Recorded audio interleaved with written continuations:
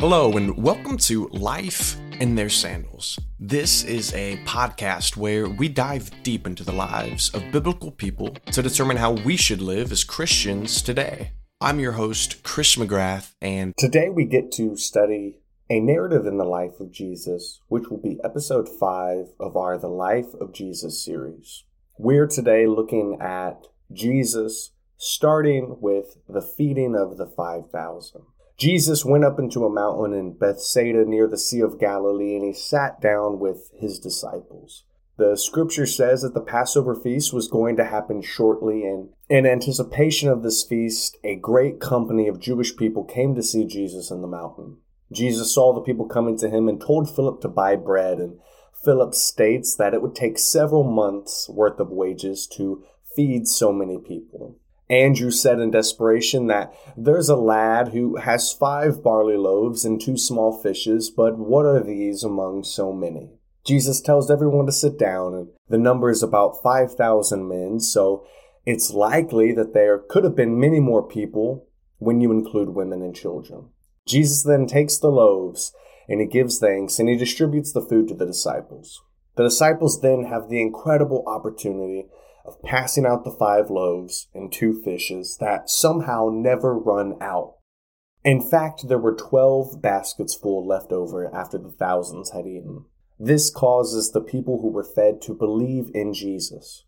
Jesus then sees that these people, after their belief, tried to take him by force to make him a king on earth. Jesus flees from these people into a mountain because they were desiring an earthly kingdom and not the spiritual kingdom that he was interested in bringing to Israel. The disciples now, without Jesus, decide at evening time to take a ship across the sea towards Capernaum.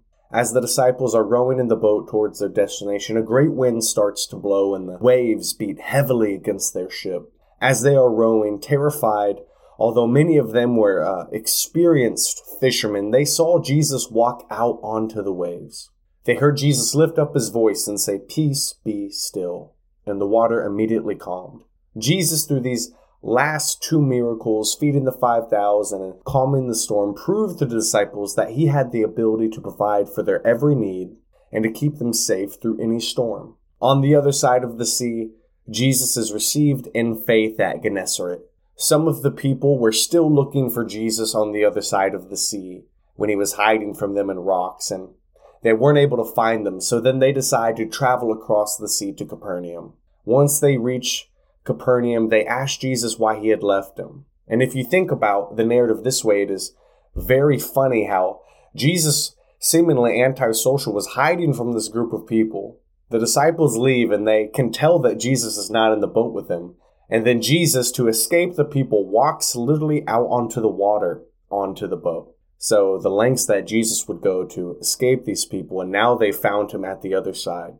Jesus responds to their question of why he had left by saying that he knew that they only wanted to follow him for the loaves and for the fishes. Again, Jesus makes it clear that they were only interested in the earthly kingdom opportunity and not in the deeper meaning of Jesus' preaching and his miracles, and he wasn't interested in being a circus for them.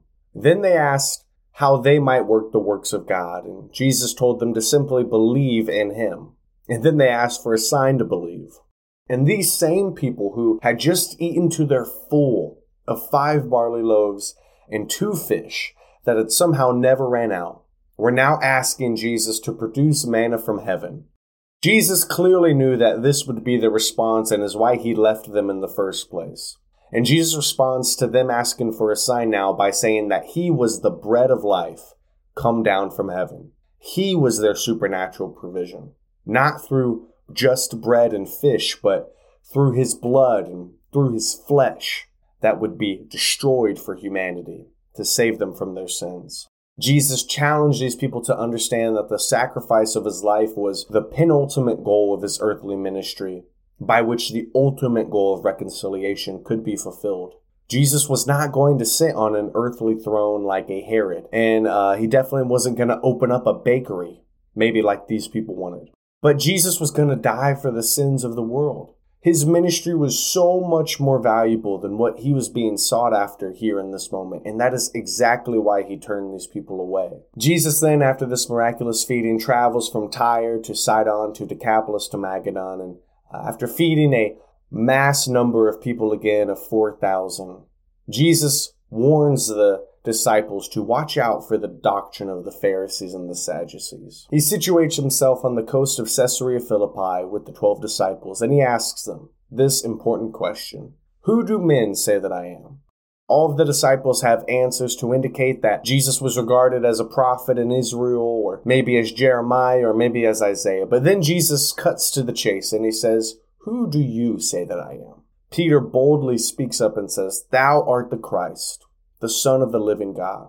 Jesus answers in affirmative and blesses Peter. He tells Peter that he is the rock on which he is going to build his church, and that the gates of hell will not prevail against it. Jesus says that he is going to give Peter the keys to the kingdom, and that whatever Peter and presumably the other disciples bind on earth will be bound in heaven, and whatever they loose on earth will be loosed in heaven.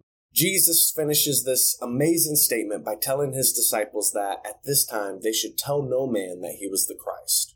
Then Jesus started explaining to his disciples that he would have to go to Jerusalem, that he would have to suffer many things of the elders, chief priests, the scribes, and that he would have to be killed, but that he would rise again on the third day. Peter's response to this, no doubt, was emboldened by his incredible last conversation with Jesus. And Peter actually takes Jesus aside and begins to rebuke him for his plan. Peter tells Jesus, and perhaps even suggests, that he would use force if necessary, that Jesus would not have to go through these things that he'd spoken. Jesus responds just as strongly as Peter. He rebukes Peter by declaring, "Get thee behind me, Satan. Thou art an offense unto me. For thou savorest not the things that be of God, but those that be of men." Jesus, in this moment, and Caesarea Philippi, identifies in Peter the mindset of the kingdom of Satan. Instead of selflessness and sacrificial love, Peter would rather, in this moment, preserve Jesus in order to produce an earthly messianic kingdom. This is why Jesus rebuked him. This is an incredible combination of narratives in the life of Jesus Christ. So what are some of the takeaways that we can gather today? The first takeaway is this: that Jesus can supply all of our need, and that he can protect us through any storm. But this is the catch. Although he can supply all of our need, are we seeking the right things? The people turned away from Jesus because they expected a physical kingdom, and they missed out, perhaps, on the great spiritual blessing that Jesus was trying to offer them. They just wanted the loaves and the fishes. And essentially, this is the same thing that Peter would later on describe that he would want by telling Jesus to not go to Jerusalem to be killed.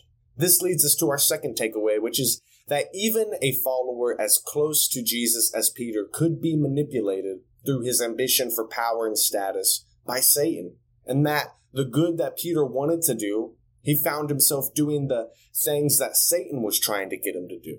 If this could be true of Peter, then surely this could be true of many of us today. How often in Christianity is the zeal for the cause of Christ simply just a mask for selfish ambition? We say we want the kingdom of God, but do we just want the earthly blessings? Do we just want the streets of gold someday? Do we just want the mansion in the sky? Or do we want to have relationship with the Lord, whatever that might entail? The last and important takeaway from this narrative today is this: Jesus had all power and authority in his hands, and he told his disciples as much. But in this moment, he taught them that any earthly struggle for power was to be abandoned for the obedience of the cross. Jesus taught his disciples, although they were not realizing it yet, that the access to the real power and preservation of God's kingdom was found through sacrificial love and not contemporary earthly means. So what does that mean for our life today? The answer really is simple. The things that we often would envision for the kingdom of God, we have to take a step back and really examine. Is this building his kingdom, or is this building my kingdom? Is this what the Lord wants, or is this just what I want? We always have to be making sure that we are aligned with the will of God, because if we're not praying to be aligned with the will of God, if we're just praying for blessing, if we're just praying for the manifestations of what we think the blessings of God in our life should be, then we should be careful, because we might, like Peter, be aligning ourselves with something that is not the will of God and is totally contrary to it. So, don't seek the loaves and fishes. Don't seek the material gain. Don't seek anything of that nature, but seek ye first the kingdom of God, and all these things will be added unto you. I hope you enjoyed this podcast today, talking about the feeding of the masses and Peter's exclamation of who Christ was, and then Jesus' quick rebuke. And I hope you'll catch it next time as we continue our series in the life of Jesus. I hope you tune in next week. We will be talking about someone who is very integral to the story of the Bible, and I know that you will enjoy it. Hope to see you next time, but in the meantime, be blessed. Have a great week.